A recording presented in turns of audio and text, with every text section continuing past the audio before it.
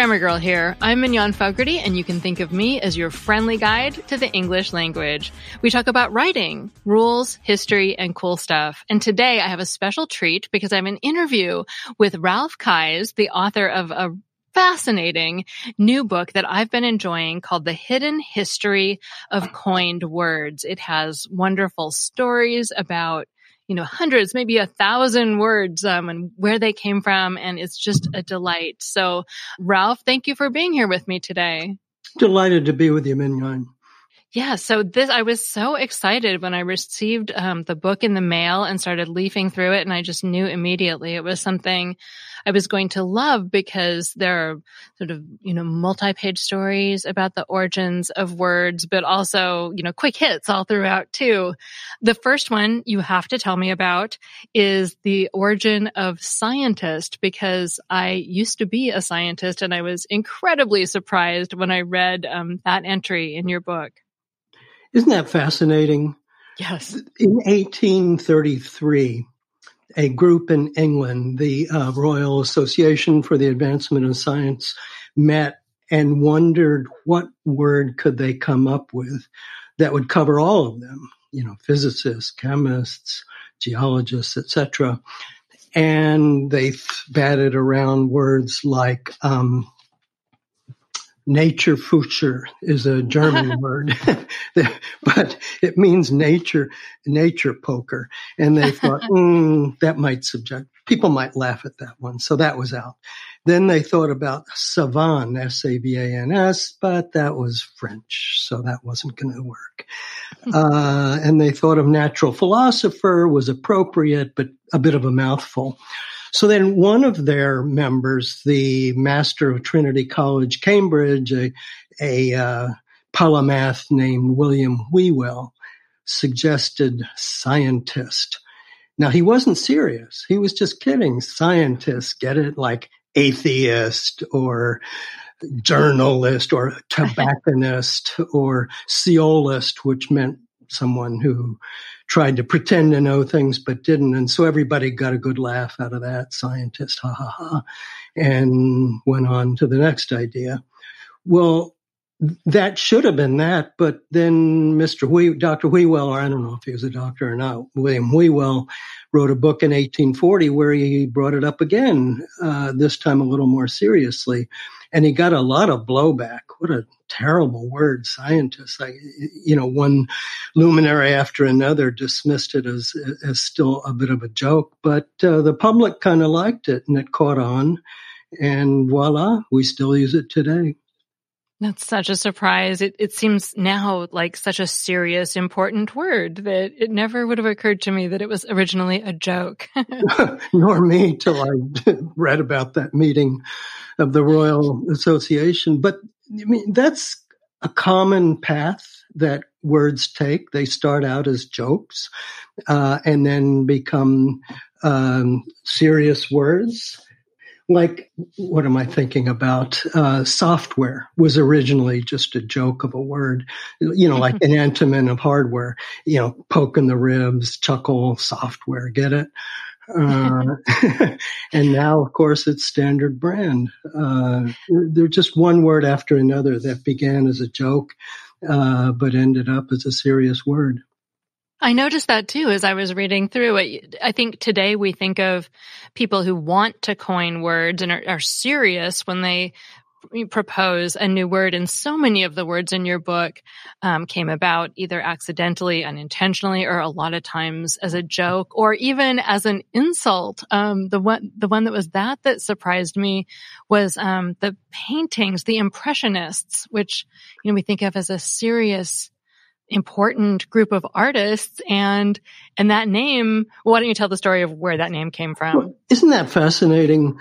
In 1874, an exhibit was mounted of artists who were considered sort of beyond the pale in Paris, and this included Degas, Cezanne, Renoir, Monet, and their paintings were not literal like paintings were supposed to be at the time. They just had daubs and brushstrokes and bright colors, lots of light. And an art critic named Louis Leroy just ridiculed in his review. He said, these are not paintings. They're just impressions. The people who painted them are not artists. They're impressionists. And he thought he was blowing them out of the water with this insult of a word, ha ha ha, impressionist. Well, lo and behold, the artists themselves liked it and began to call themselves impressionists. The school of painting that they were part of became known as impressionism. And today it's a very respectable and admired word. Right.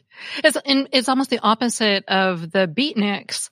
That was also put out as not necessarily quite a serious word, but the people, they didn't adopt it. They hated it, right? Oh, okay. So Jack Kerouac, one of the leading avant-garde poets of his time, said that he was part of a beat generation, that they were beats. So then a columnist in the San Francisco Chronicle, just in passing, he didn't think of it as a serious word, just in passing said, well, these are beatniks. Now, at the time, Sputnik, the Russian satellite, had just gone up in space, and Nick was kind of a popular suffix, peacenik, etc. But so he called them beatniks.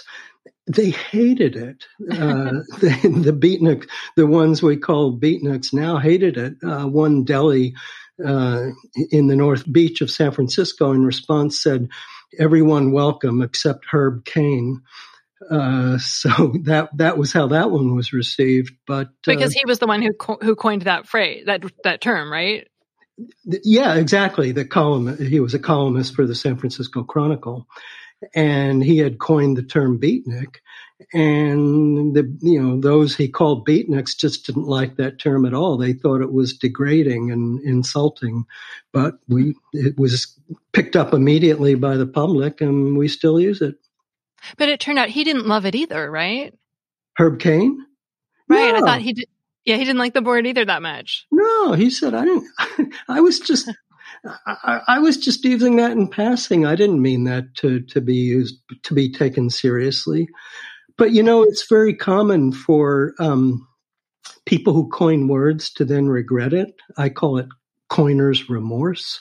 Like when Alan Greenspan, for example, the Secretary of the Treasury, said we were in a period of irrational exuberance, and that got picked right up. It became the title of a book. Mm-hmm. Well, 10 years later, when Terry Gross had him on Fresh Air, she asked him how he felt about coining that phrase, and Greenspan sighed and said, "I wished I hadn't."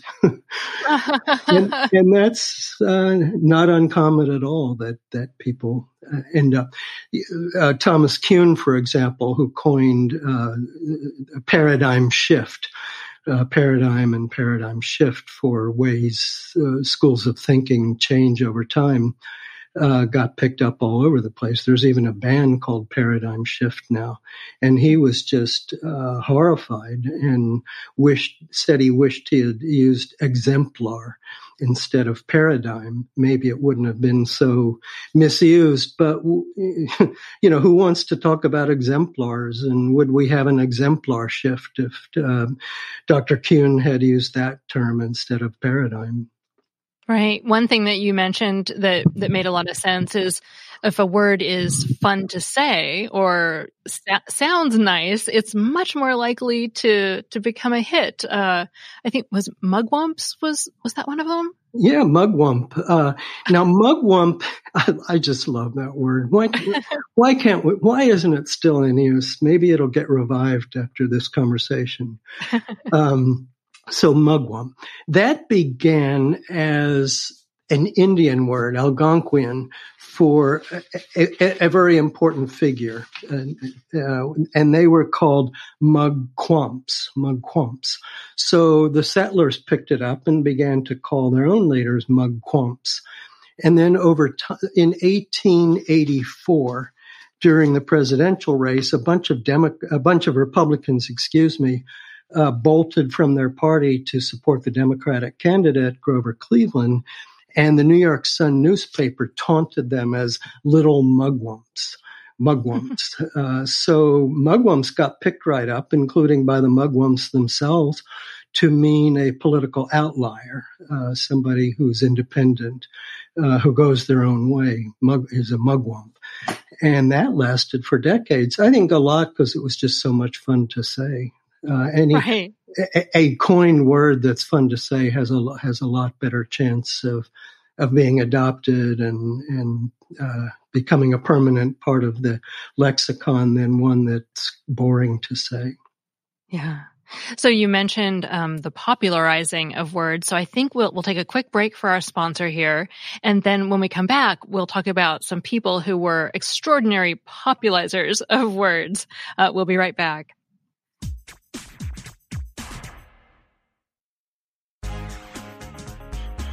So we're back. So we've talked about some of the interesting words and in particular in the book, but you also have a section on people who just coined an extraordinary number of words, or at least popularized them. And I think everyone thinks of Shakespeare, but there are many others. So Milton was one of them. Can you talk about how prolific Milton was at creating words, but also making some more popular?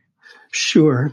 John Milton, the poet, was prolific in coining words. He coined hundreds and hundreds of them. It's not always clear when a word is original, so we can't put a specific number, but it was well into the hundreds. He's one of the favorite word coiners among etymologists, people who take a serious interest in coined words.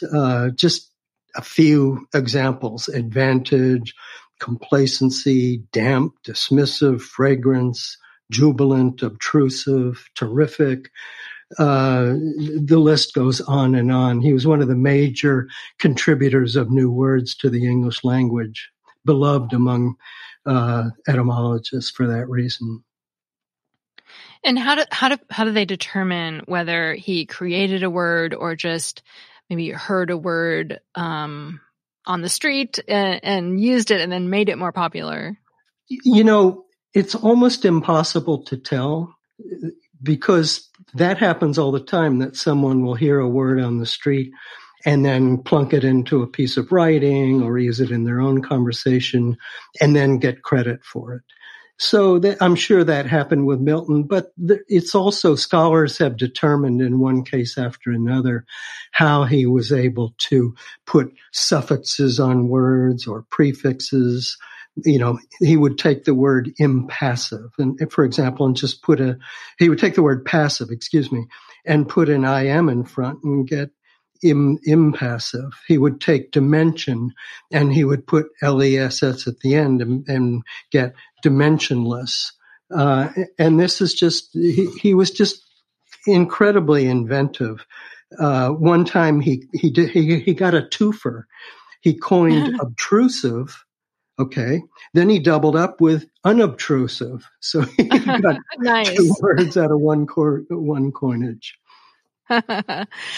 Dickens is another one we think of. I tend to think of him mostly for his character names, his wonderful character names, but he also seems to have invented, hundreds, if not 1,000 words in the English language.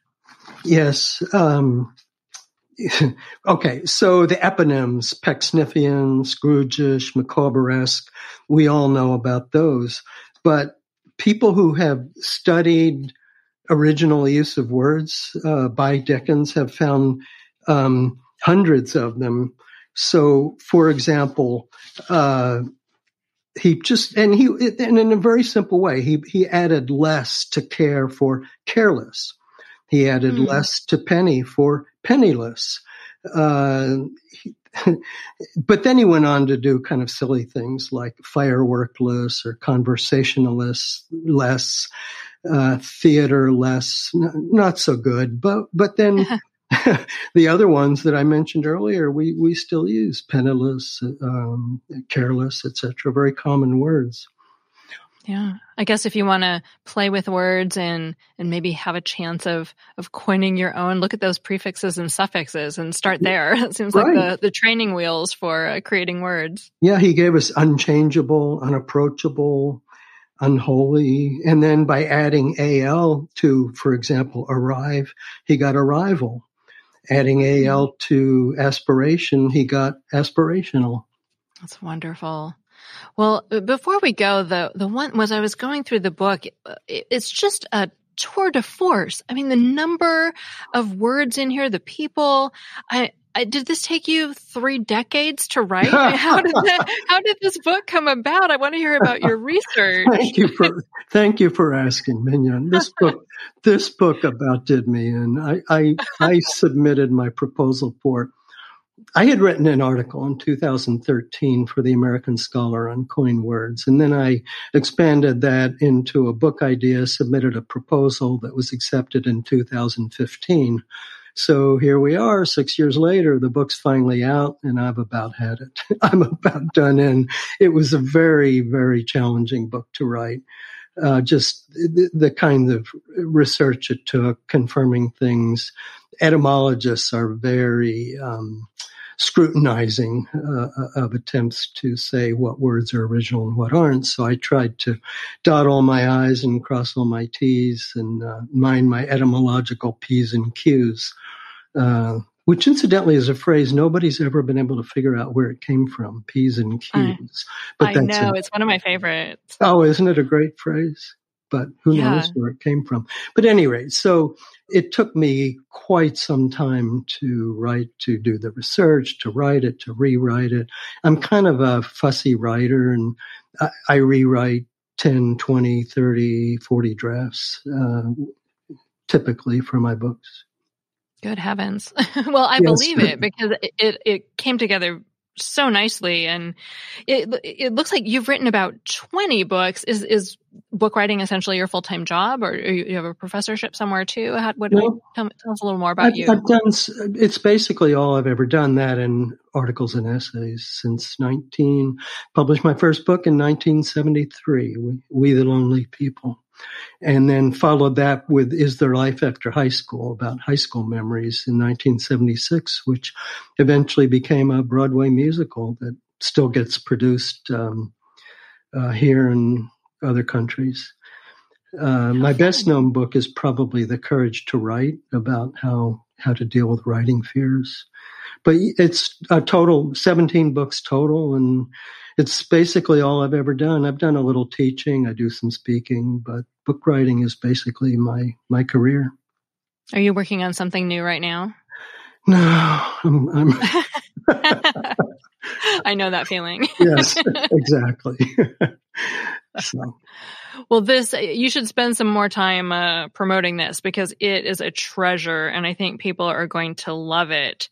It's called The Hidden History of Coined Words by Ralph Keyes. That's Keyes. Thank you so much, Ralph, for being here with me today. Thank you, Mignon. It's been a pleasure.